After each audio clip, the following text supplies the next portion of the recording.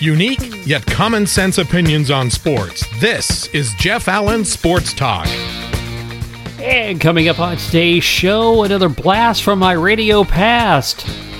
Todd Wright, who held down the afternoon drive sports talk slot on WGTO back in the mid-90s. He will join us to talk about his latest ventures, his latest podcasts, and of course, the state of Tampa Bay sports. Some interesting thoughts he'll have for you there. He's in the virtual green room and will join us in just a moment. Meanwhile, Troy Aikman, I thought it was great when he snapped back at Doug Gottlieb when he was giving a terrible take on Andrew Luck's sudden retirement. Troy busted him pretty good, and I said, I want more of that Troy. And he has now delivered. The Atlantic Kansas City tweeted Monday night that Patrick Mahomes has thrown 36% of Troy Aikman's career touchdowns in about 8% of the games. To which Troy replied back, talk to me when Mahomes has 33% of my Super Bowl rings. Oh, we've got to get more of this on Fox, because he's just kind of like meandering along on Fox. This is good stuff. And, I'm sure Troy is not trying to minimize Patrick Mahomes' accomplishments. He's, certainly lighting the world on fire. And I guess, the Atlantic's trying to show the volume of the statistics that are being put up now. But the comparison to Troy Aikman, it's two different eras, two different styles. It's not apples to apples. Speaking of quarterbacks, let's slow the roll on the Daniel Jones induction into the Hall of Fame, please. Nice game in his first start for the New York Giants, accounting for 4 touchdowns in their victory over the Tampa Bay Bucks. And again, he had a nice preseason. It's only one game, and it's against Tampa Bay, so let's take it easy. New York sports media will have him on top of the world. But there's a long season still left to be played and lots of things still to happen. How many times have quarterbacks gotten off to great starts and, they either fizzle or they level off?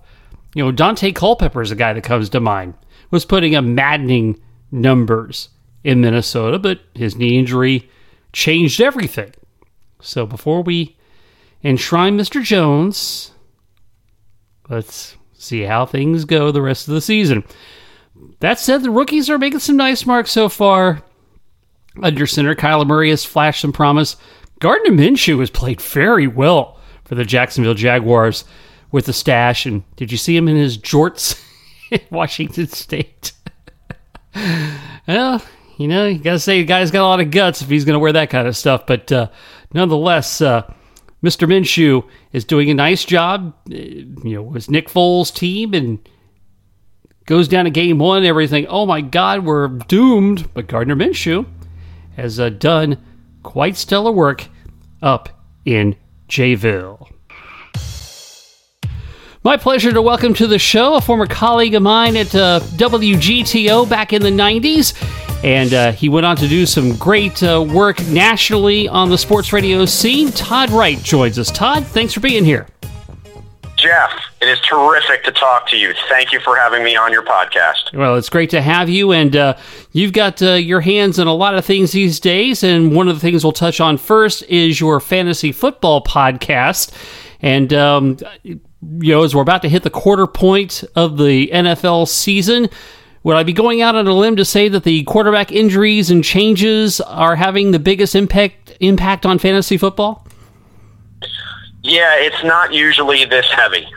Sure, there's normally one real significant quarterback injury in the first month of the season, but we've had 4 to 5 times that. We've had a number of things happen that have made people adjust their thinking at the position. I would imagine that there are a number of people that in week 3, if not week 2, benched the quarterback they drafted to be their QB1 and put in their QB2, especially if it was Lamar Jackson or it was Dak Prescott.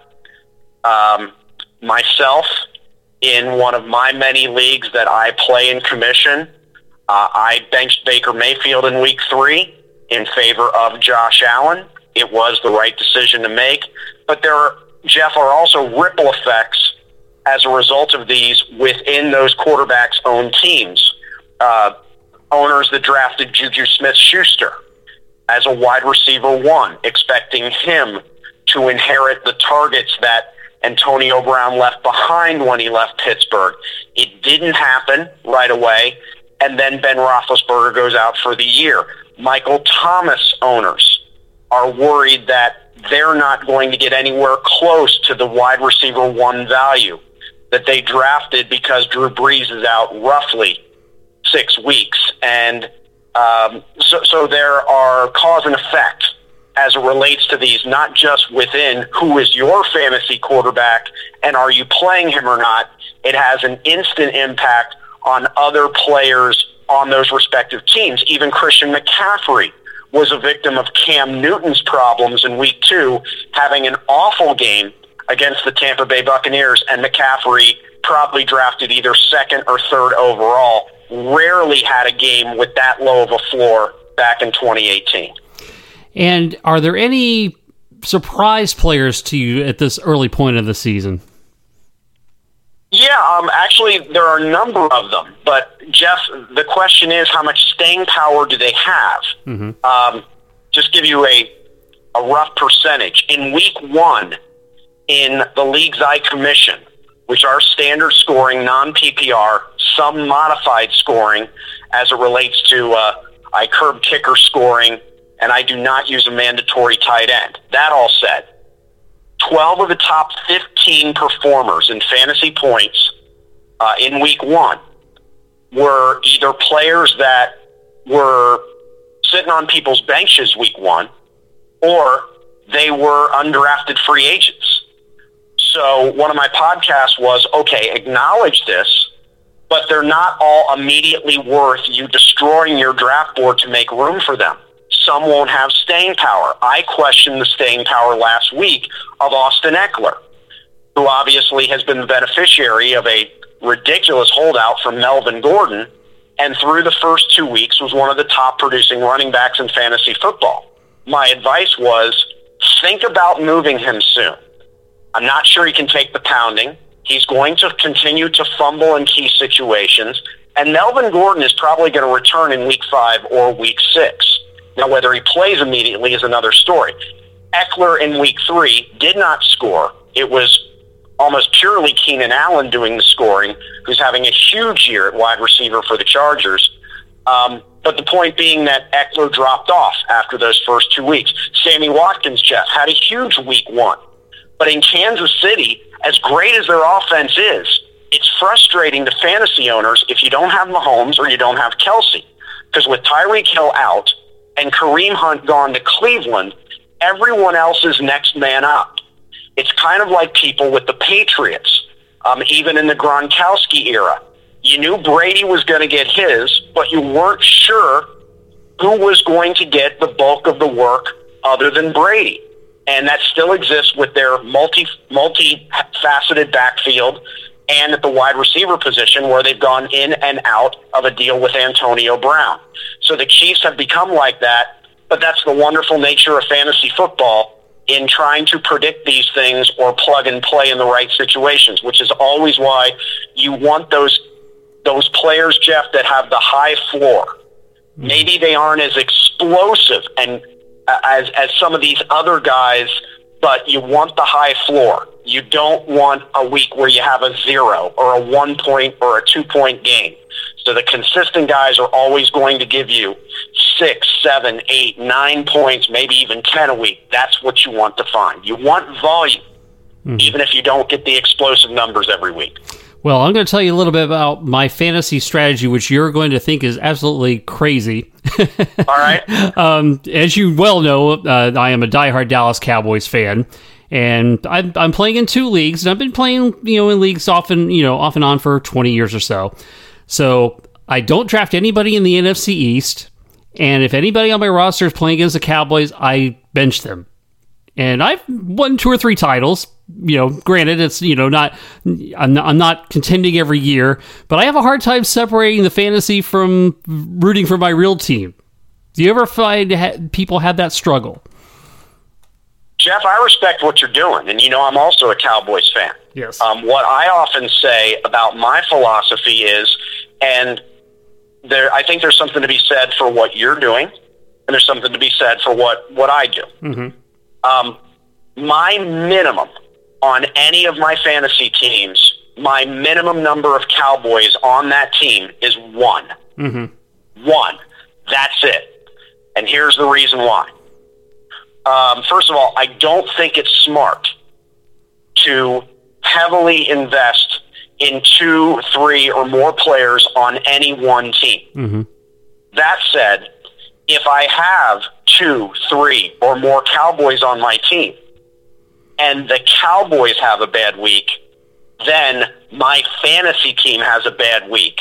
I like to have 2 teams to root for, Jeff, every Sunday. Yes. The Dallas Cowboys and my fantasy team. Mm-hmm. And if I keep them separate, I can. And I don't go as far as you do in not drafting other players. Now, honestly, I've had no reason to have any player on the Redskins yet this year. I do own Saquon Barkley in a league where I had the first overall pick because that was the sensible move. I know he's hurt, but that was the sensible move. And I did plug and play Nelson Aguilar last week simply because Wentz didn't have any other receivers to throw to. So that did work out. But here's what I do, Jeff. I don't look at who my opponent has playing for them until the Sunday night game starts. That's when there's only 2 games left in the fantasy weekend. By then, my opponent may be done or just have 1 or 2, maybe 3 players left. So all Thursday night and all day Sunday until Carrie Underwood sings, I don't know who my opponent has against me, so I can just watch the games as they are. Okay. But yeah, and I also do subscribe to the theory. I do keep my Cowboy participants on my team at a very minimum as well, because I do subscribe to that theory. Yeah, if you go all your eggs in one basket, it's often going to turn out bad for you, for sure.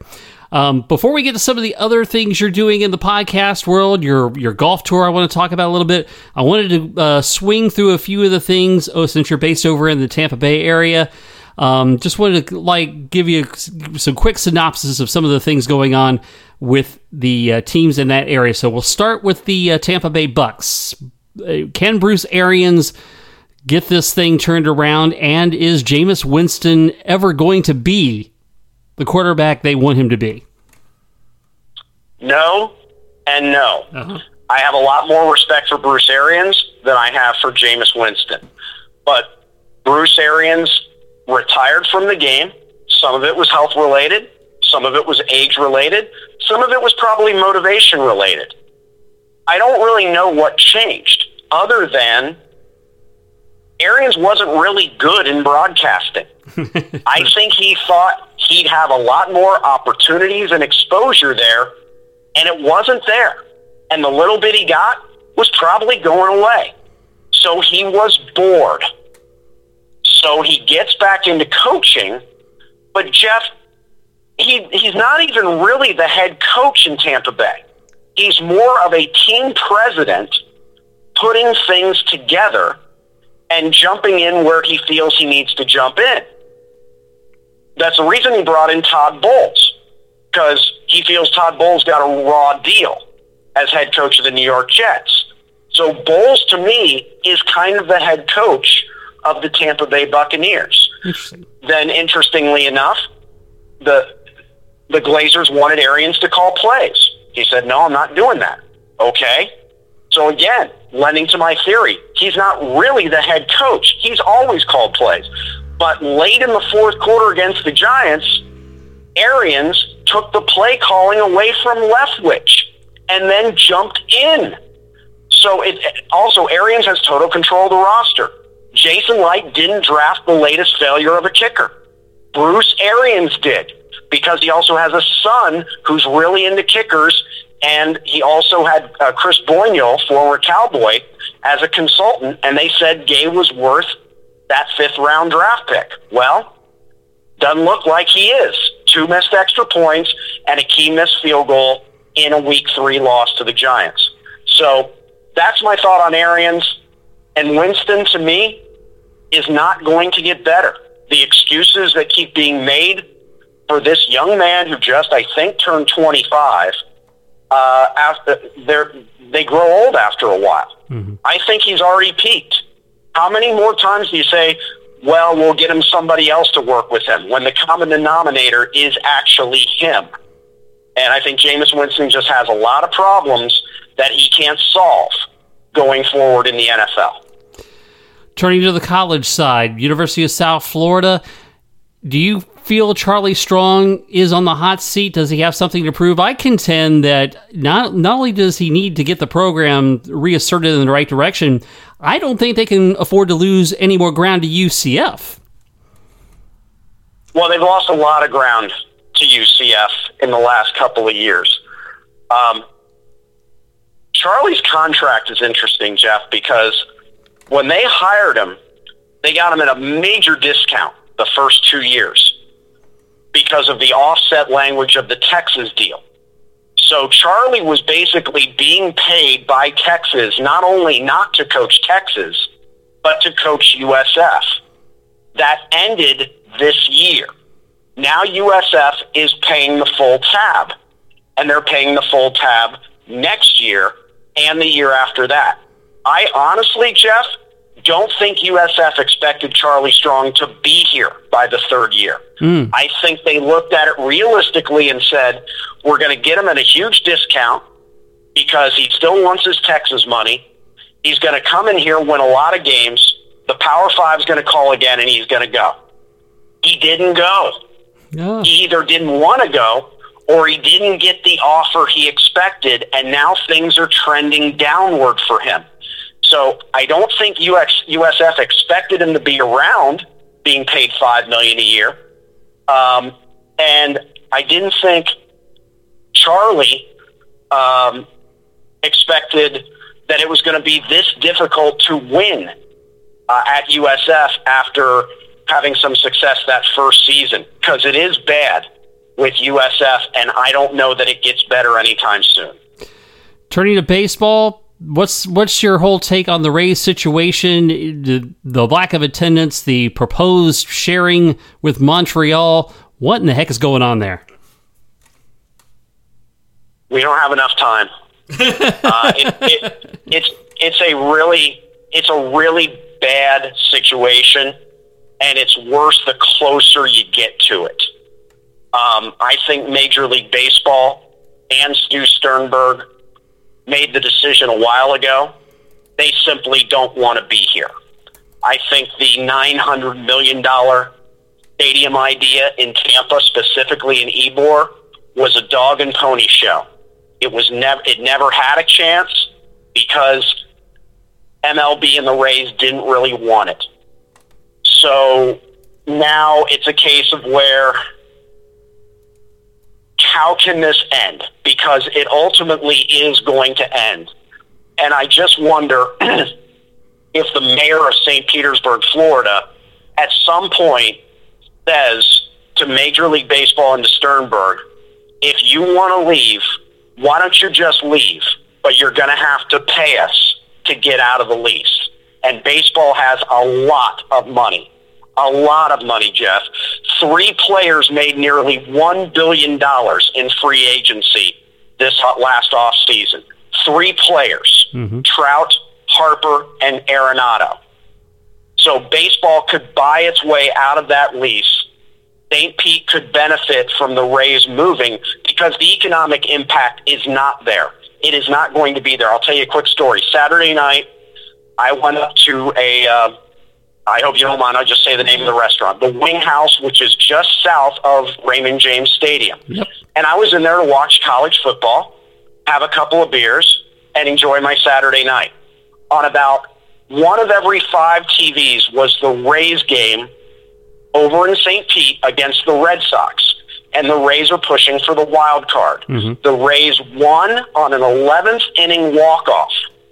No one, Jeff, I'm not exaggerating, no one in the restaurant noticed. Wow. Not a single employee, manager, or customer had any reaction to the Rays winning in walk-off fashion against the Red Sox in the heat of a mid-September playoff race. They were all doing other things or watching college football. That's where baseball is in the Tampa Bay area right now. And you have to really give a great testimony to the team. You know, this is almost like the movie Major League, got no support, and here they are. Well, I think a number of guys on the team, they know that they've either been given just a great chance to play and make money somewhere else on their next contract, because most people don't even know who's on the Rays. So many guys are on 1 year, 2 year, maybe if they're lucky, 3-year deals. I mean, Jeff, we're very far removed from that Rays team that went to the World Series and lost to the Phillies, where you could name a lot of the guys that played the various positions. They were household names, if not in Tampa Bay, but with baseball fans nationally. You can't do that now with this team, which is why I think it's a little easier on those guys to just go out and play, because they all think they're in a temporary situation anyway. Mm. So let's turn over to hockey, the Tampa Bay Lightning. What do you see as they're about ready to embark on the next season? Well, this couldn't happen fast enough for them because of how they fell on their face at the end of last season. Mm-hmm. There never has a National Hockey League team had the league MVP and the Vezina Trophy winning goaltender and win the President's Cup and not win a playoff game. You have to go back to predating the original 6 in the NHL to find that. Wow. It's about 90 years.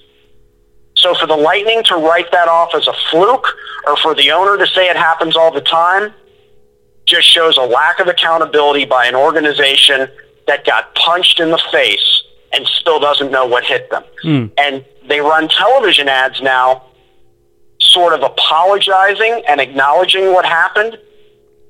But I'd rather... Remember when Tebow apologized for the loss to Ole Miss, and he stepped to that microphone and he just passionately and spontaneously spoke and said, "This will not happen again"? Mm-hmm.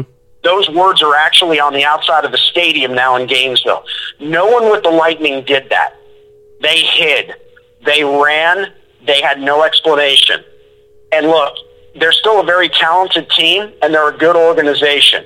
And they brought in a couple of guys with some St. Louis roots to help the culture in the room, because there was always a question here, Jeff, even before what happened to Columbus, that whether it was John Cooper or Steven Stamkos or others in that locker room, this team never had enough want to.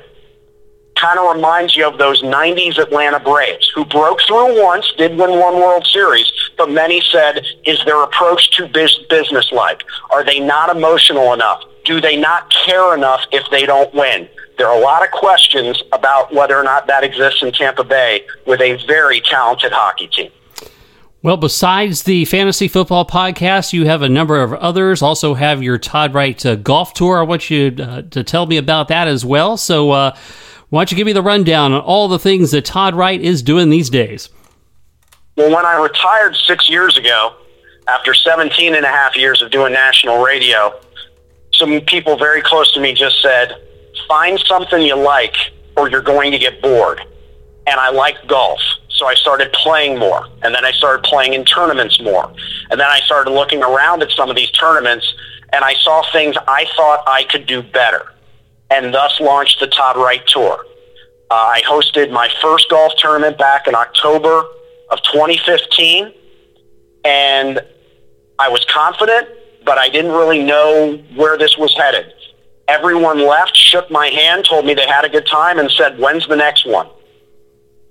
So I've been hosting next ones for 4 years. I host my 21st event on Sunday, and I'm booked to host my 22nd, 23rd, 24th, and 25th through July 2020. And the 25th event, Jeff, is on the Copperhead course where the PGA Tour players play for the Valspar Championship. Nice. That's how far my tournaments have come. I have a lot of people, some who knew me from radio, some who don't. And they appreciate what I do for them, and a lot of local businesses support me as well. I'm very passionate about it. In the meantime, I never thought I'd do podcasts, but as you and I learned, they're kind of easy to do, and a lot of people like the convenience of them. So the Todd Wright Fantasy Football Podcast launched 4 years ago. Then shortly after that, I started doing a Tampa Bay Lightning playoff podcast. I obviously did a lot of those podcasts in 2018, not so many in 2019. Then this year I launched the Todd Wright Toddcast, which is anything I want to talk about. It's basically like the old days of the Sports Drive, but in a podcast where I can just open it up, do an audio file, talk about whatever I want. And then there's a specific fantasy exclusive matchup every week called the Todd Wright Fantasy Football Podcast Bucks Bulletin. No one does this. I break down the Bucks and their opponent every week solely from a fantasy standpoint. So that's a 16-episode podcast every season. That is awesome. And you said the Sports Drive, and what many folks may remember is, before 24-hour sports radio took place, that you were actually the very first guy to do afternoon drive sports talk in the Orlando market. I'm very proud of that. So thank you for saying it. I know you remember it because you were one of the people that gave me the chance to do it. Yeah. And I'm still deeply appreciative of the opportunity that you gave me at that time. I returned the favor by doing virtually anything else you guys wanted done at that station, working behind the scenes, covering Magic games, loved your Magic pregame show. I did the opposition position where I always talked about what the visiting team brought that particular game, and we were on the air at some times when the Magic were pretty damn good. Yep. With some really good players. Had a lot of fun doing that show, and yes, it was the first afternoon sports talk show in Orlando, and honestly, I'm not saying it was the best ever afternoon sports talk show in Orlando, but I still get in and out of Orlando a lot in those last 20 years. I haven't heard one better than the one we put together on that station. Yeah, well, it was a lot of fun when we worked together, and it was great to, because you've been a mainstay in the Tampa market for such a long time, and we had the opportunity to have you come work for us, and it was like, boy, that was a no-brainer for me. I mean, if I made one great decision as a program director, you were it. Very nice of you to say that. It's also fortunate for me that was at a time I could actually drive from Tampa to Orlando in about an hour. Those days are now gone unless I'm going to do it in the middle of the night. Yeah, or get a helicopter. That'd be your only other chance to do that. Well, Todd, it's been great catching up, and again, tell folks where they can follow you and keep up with all that you're doing. Thank you again, Jeff. I don't tweet a lot. It's more of a promotional vehicle. Mm-hmm. So I encourage people to pick me up on Facebook. I'm simply Todd Wright in Tampa, Florida. Or they can follow me on Instagram at Todd Wright 2019.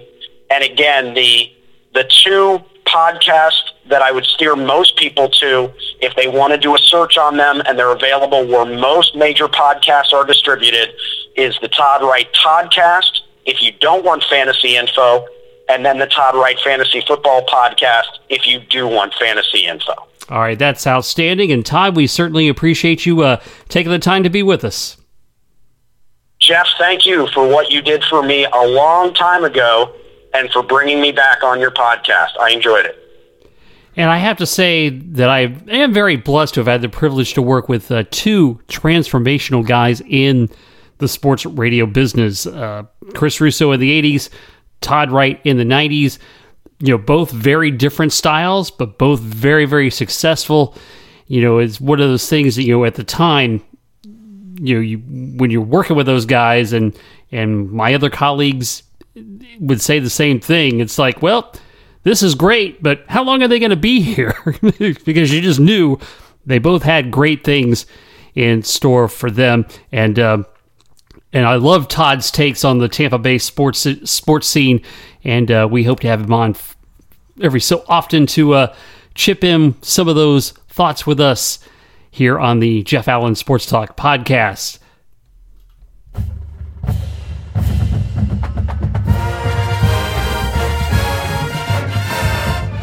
Well, I am fresh off my 5 days in Western Pennsylvania. Not the results we'd like to have seen for our UCF Knights in that tough loss to the Pitt Panthers at Heinz Field, but certainly glad I made the trip. Went up last Thursday, caught some Pirates baseball when they took on the Mariners the Thursday afternoon at PNC Park, the most beautiful ballpark I've ever been to. I can't say I've been to every Major League Baseball park, but I've been to quite a few, and that certainly is at the top of my list as far as the aesthetics and the beauty and the atmosphere. Definitely love that. Drove back and forth between Pittsburgh and Erie, Pennsylvania by buddy Keith Feeney. His dad lives in Erie, so we were spending time there. And game day Saturday, boy, it was warm. It felt like a game down here. I was thinking, man, maybe we can use that advantage. But tough game for the Knights as they finally lose a regular season game. And, I harken back. People are kind of going a little crazy about the loss. And you knew they weren't, going undefeated 3 seasons in a row is a monumental chore. So they're not going undefeated forever in the regular season. Before the 2017 season, I say, you know what? Over your next 30 games, you're going to go 28-2, go to 2 New Year's Six bowl games, win one of them. How many Knights fans would have raised their hands and said, okay, I'll take that? Just about 100%, I'm thinking. Speaking of the Knights, they have scheduled home and homes with Boise State and BYU. And very nice that they're finally getting that matchup with Boise State. UCF's kind of in the position that Boise was back in the BCS days. UCF is now the gold standard of the G5s. And Boise's not far behind. They're still a terrific program. And so now those two schools are bolstering each other and getting on each other's schedule. So that will definitely be something to look forward to down the road. As always, we invite you to subscribe. Go to JeffAllenSportsTalk.com. You can find the podcast platform of your choice to do so. And definitely, we do appreciate it. And please, as always, we ask you to tell a friend. And with that, we are done here. Thanks for listening to Jeff Allen Sports Talk. Follow Jeff on Twitter at JeffAllen_88, on Facebook at JeffAllen88, and the website JeffAllenSportsTalk.com. And you can reach out to the show anytime by email, JeffAllenSportsTalk@gmail.com. Jeff Allen Sports Talk is brought to you exclusively by Kramer's Salve for Dogs. Kramer's Salve is a safe and natural approach to help your best friend live an itch-free life. It's made from the finest ingredients so it stops itching, heals hot spots, and painful inflamed skin. Kramer's Salve contains a proprietary blend of neem, an ingredient known for its healing properties. A 4-ounce 6-month supply, including shipping, is just $30, and the 2-ounce 3-month supply, including shipping, is only $20. Help your dog end the itch and hot spot cycle. Order today at KramerSalve.net. That's KramerSalve.net.